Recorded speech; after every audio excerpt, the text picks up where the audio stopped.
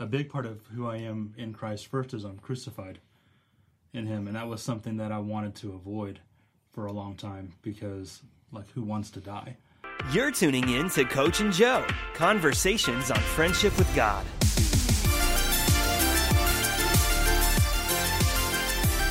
Welcome to Coach and Joe. My name is Chad Norris, and this is Blake Berg, Joe Reynolds, and Preacher Norris. Preacher has to be with us today because if I put him down, he'll bark because no one is upstairs to watch him. I am looking forward to jumping into a fun conversation. So you're the point guard of a school called Ascent. Mm-hmm. Why are you smiling at me? Because I just... Your teeth are white, by the way. Thank you. I brush them. Pretty consistently. You also got darker. I wonder if that might... Because you went fishing in South Florida. Mm-hmm. Your teeth have never been that white. Caught a shark. Let's not talk about that right now. Why? Do you whiten your teeth? No, you want to stay here. No, I've never whitened my teeth in my life. Let me see them. You got darker in Miami. It's a relative. Yes, I did get darker. So your teeth got whiter. I told you this on an earlier podcast that I get darker in the summer. And then you said, what do you mean? You did, though. And you did catch a shark. So you went fishing in Florida. That's your thing. I did. I went to South Florida with some friends who were in the Keys, and we went fishing for 3 days. It was amazing. I can't make noise. Do you fish? I don't. What do you do? I make things, make messes, play music. Raise 3 boys. Raise 3 boys. And you'll have a dog. We have a dog, Rhonda. That is. What kind of dog is Rhonda? Rhonda is a boxer feist mix. Feist? Feist. What's a feist? They're very energetic. They're small-ish, energetic dogs. But so the boxer part of her, though, is her size. So instead, she's a big, energetic dog, which I didn't realize. She pees everywhere, too. She's an excited peer. Which son? She's a social peer. Which son does she like the best? Oscar. What is she on Myers-Briggs? Introverted, extroverted? Extrovert. Everyone's an extrovert. Like I'm relatively an introvert compared to everybody. Even introverts. All 3 boys? Introverts. Oh, you mean inside your house? Inside in the whole world, I'm more of an introvert. Relatively, even compared to introverts, they're still not introverts. You're the introverted introvert. Yes. People usually call it severely introverted. Like it's a sickness. Detrimentally introverted. Like I'm a terminal introvert. Well, we've been working together off and on for what, 12 years? Yeah. What's funny is me and you know each other so well now. I can walk down the hall, see Blake, us not even look at each other, nothing's wrong. You do that to an extrovert, and they're calling some poltergeist minister to get the demons out of somebody. And I'm thinking, finally, someone gets me. Sorry. Well, let's going back to you. I told you before we started this show, it's undeniable. You're in a different place, Blake, with God than you've ever been. Hopefully, we all are. Let's go to Psalm 24. Will you read that, Joe? Yeah. Is it like 1 through 3? Yes. Starting verse 3. Who may ascend the mountain of the Lord? Who may stand in his holy place? The one who has clean hands and a pure heart, who does not trust in an idol or swear by a false god. So the name of our school that you run is called Ascent. Yep. And right here, it's obvious here, who may ascend the mountain of God. I wrote about, in my book, Mama Jane's Secret, in the last chapter, I had that heavenly encounter where God said it's time to ascend the mountain. And so I just started digging in scriptures. It's obvious that I'm not so sure we ever arrive in God, but we are called to climb. That's right. It's very paradoxical because we're already in Christ, yet we're working out our salvation with fear and trembling. So to be really, really practical, Blake, we'll start with you. You have grown a lot in God. You've ascended the mountain in the last 12 years since I've known you. What are some practical ways? What the heck is ascending the mountain of God? So I think the biggest thing for me happened probably 5 years ago. I was working with an organization that trained in mission and discipleship. And so I'm learning tons of things that, one, I've never been exposed to my whole life that are really incredible things. I see them all throughout Scripture. And then at the same time that I'm learning all these things and being exposed to new ideas about who God is and what mission actually looks like and who I am in Christ, I recognized a large gap between what I was learning as true and what I saw in my own life. And not only what I saw in my own life as practical things, but actually that I didn't really even want to do those things. I had a hard time valuing mission, valuing discipleship, And it was a big wake-up call for me in that moment of going, like, wait a second, like, I'm missing out on huge portions of what I've actually been created for. Mm-hmm. So really, like, that was a really key moment in my own ascension, was realizing, one, that there is a mountain to climb, and I'm not climbing it. And I haven't been climbing it. I haven't even cared that I'm not climbing it. And so, you've really got to start there. And wherever you're at, like, you've got to be able to stop, and the Lord's good enough in His mercy to sort of poke you and get you to turn around and realize, oh, wait, like, how have I missed that entire life? Was it a moment of awakening for you? Was it gradual? When did your moment of, wait, there's a mountain I'm not climbing him? Yeah, so it was a moment we were having a kind of a discussion group, and it was about basically like doing life with other people.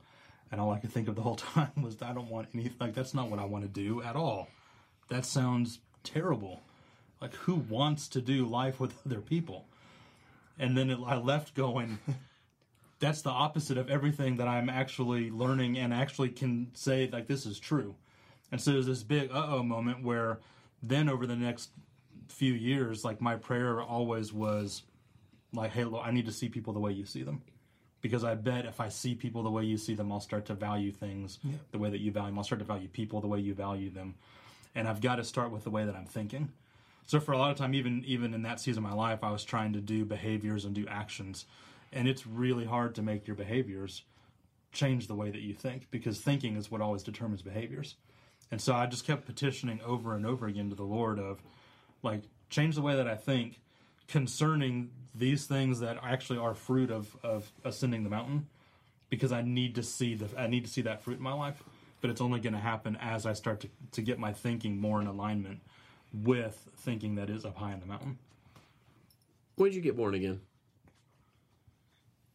I don't have a date, but I grew up going to church, and so I'm just assuming 5-6 years old.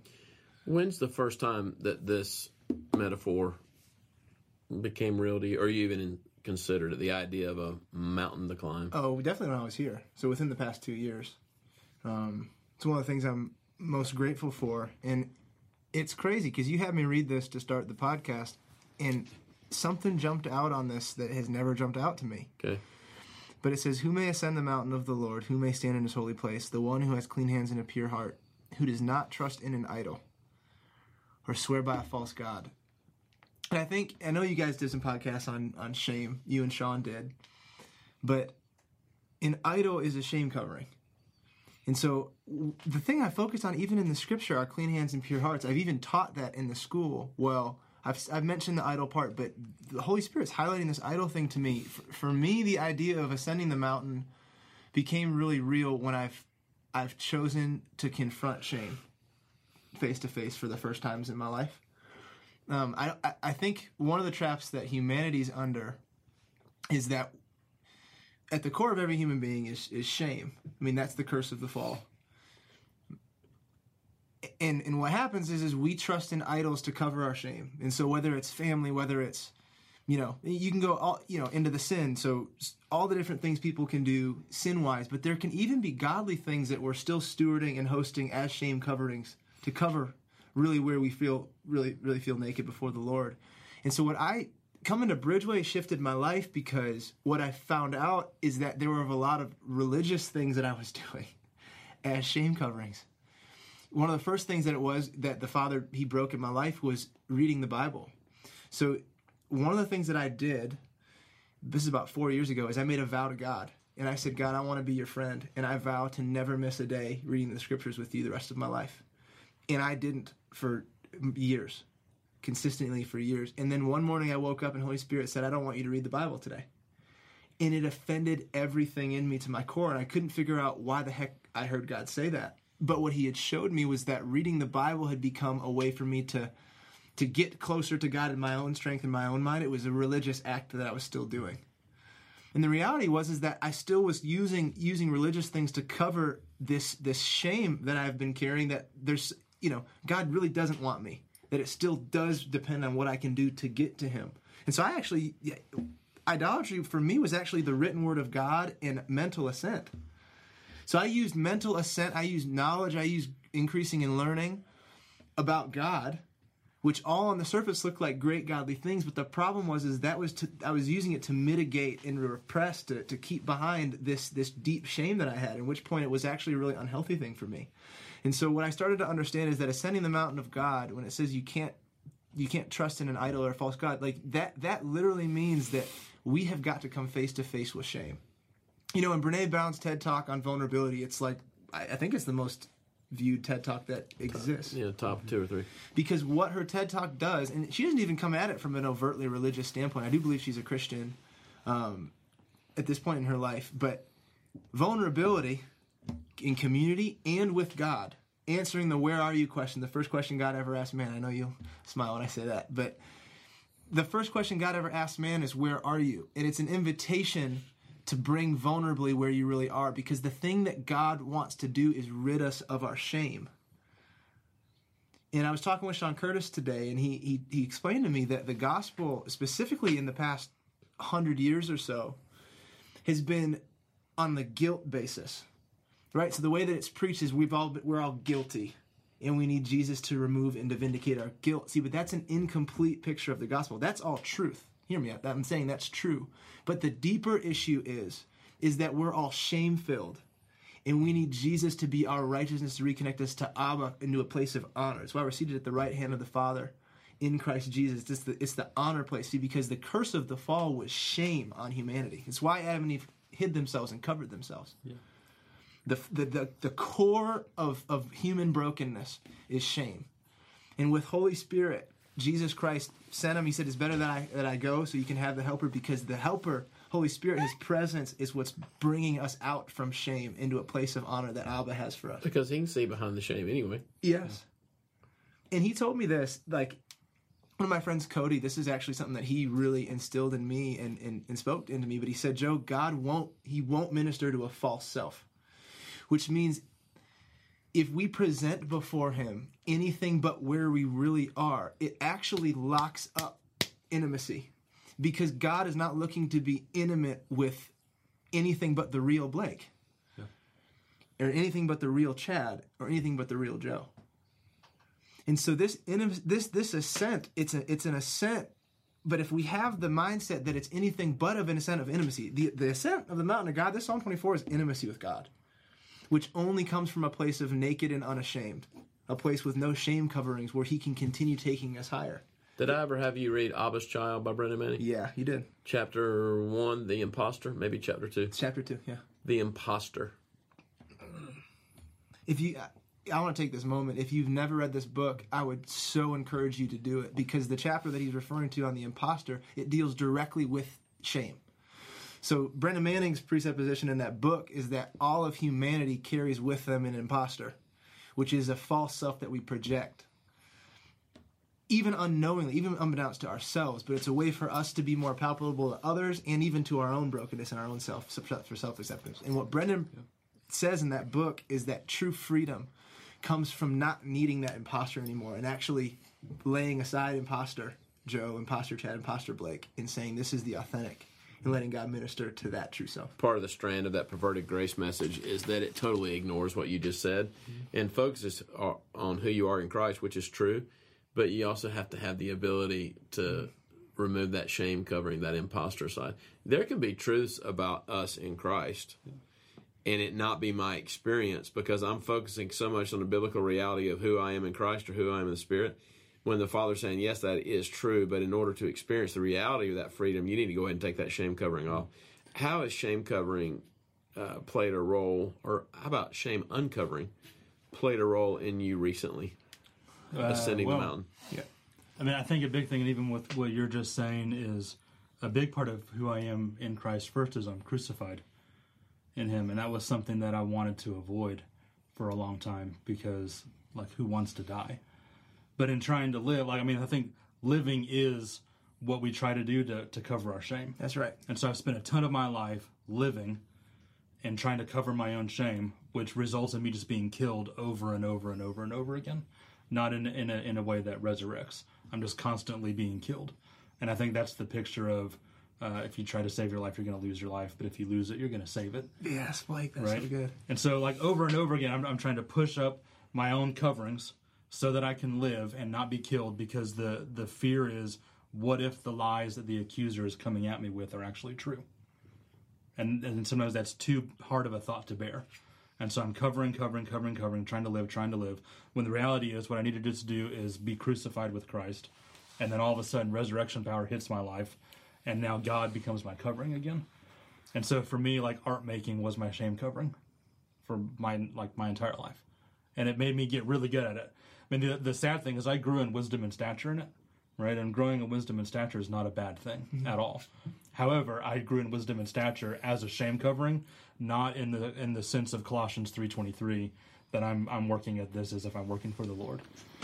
And so then I came to Bridgeway, and a couple years ago, and then I find myself doing small graphics and things that offended my shame covering, because I'd built up this covering as this great artist.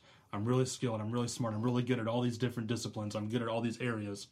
And then I thought, wait, like, how dare you ask me to lower myself to make a graphic for an event? Right? And then I had that thought in my head, and the immediate thing after that was, how disgusting of a thought is that? Because the reality is, what could be a better calling than to make a graphic that's to invite people into friendship with God? Yeah. And so I had to have this moment where I really had to wrestle and evaluate, like, what am I doing and why am I doing this? And I finally got to a point in Descending the Mountain where I realized it's not about me at all. It's about me actually dying, about me actually exposing what my core shame is, and realizing that, oh wow, these things, like, he is just an accuser. Those things are lies. And God will welcome me back, and then he'll provide that covering. 2 nights ago, I was grilling out. My 10-year-old said, "Dad, when me, Sam, and Ruthie move out, will you grill naked?" Did you know this? No. And I said, I've never had that thought, but yeah, probably. Because my kids say all the time, "Dad, when we're gone one day, you'll just walk around the house naked." Yeah, probably so. There's just something there's nothing more free than just nothingness. What is it? Let's start with you. Like, the whole idea of shame covering, it's kind of silly if you think about it. So he lives in me. Mm-hmm. He made me before he knew me before he made me. Mm-hmm. He knows everything. What do we feel like it's going to protect us from? Why would we even reach for a shame covering? Why not just go ahead and live naked before him, live clean, even emotionally? I mean, obviously we wear clothes. I'm being silly with what Jeff was talking about, but we do the same thing. It's like we're an imposter even with the Father. Why? Well, I think it's the curse of the fall. And so I would really encourage you guys to stay in Genesis. And Blake, you said something the other day where you can't seem to get out of the first 3 chapters of Genesis with everything. Yeah. And I think it's really important because it unlocks the mystery of what we're really up against. See, the tree they ate from was a tree of knowledge of good and evil. So in layman's terms, that tree gave them the ability to discern what is good and what is not. Before they ate from that, God was their only litmus, the voice of the Lord, in pure, uninhibited intimacy. Just follow the voice of the Lord. And that was where they got their guidance for their life. And ever since we've been born, we're all born under sin, under the law. We're all born into Adam. We're born under a curse. And that curse is for us to get really self-aware and say, well, for my life, this is what's good, this is what's evil. And even after we're born again in Christ, and this is what you're talking about when the perverted grace message it acts like the fullness has come in every way. Mm-hmm. That you don't have to renew your mind anymore because you're one with God. Well, that's just that's heretical. That's in opposition to Scripture. There is a working out of our salvation that we have to walk out and walk through, and it's learning to let go of the curse, let go of our own reasoning. The word's reasoning is to drop reasoning for how I see the world, for how I see myself, for how I see Blake, and only cleave to one thing, and that's the voice of the Father, the presence of Holy Spirit, and the truth of Jesus is our King. And from that place, like, we can slowly but surely stand naked before him. And what starts to happen is you get free from yourself more and more, and then you realize, I don't have to bring anything to Blake anymore. And I can actually just love Blake, not need Blake to love me back. but just love him because I'm fully loved by God. And so what you start to see is a freedom that enters into your life because you're uncovered. But to answer your question, it's reasoning, and it's the curse of the fall that causes us to cling to coverings and to idols as opposed to cling to him. When he was out of town, the kids would have been really young. Jack wasn't born yet. This had probably been 12, 13 years ago. And I went upstairs to spend time with the Father, and I lit some candles, which I haven't done before or since. It's just not me. And I got on my knees. I confessed my sins, everyone I could think of, for about 5 minutes. And I heard loud in my left ear, "What are you doing?" To which that offends the religious mind, because it's like, well, you need to confess your sins. It sounded spiritual and sounded good, but I went in there as though he wasn't gonna. Yeah. I was covered up. Yeah. It was a heart posture prayer. Man, I do sincerely pray that whoever's listening to this, that you would just get to a place to where you realize, I don't want to ascend the mountain with any more shame coverings. What's Hebrews? The author of Hebrews says, "Let go of the sin that so easily entangles us." I think shame coverings entangle us, and it trip us up. Isn't it sad that when Satan is not our enemy, but ourselves are? When you become your own enemy, that's just like, oh, Chad, man, that's a ball of wax of like, man, maybe we just need to be recaptured. Use our imagination to once again consider the fact that perhaps he's not as perturbed with what we're covering up with as we think. Be free. Don't live your life behind fig leaves. God bless. Thanks for tuning in to Coach and Joe. Catch more episodes on YouTube and podcast. To take a deeper look at friendship with God, check out coachandjoe.com.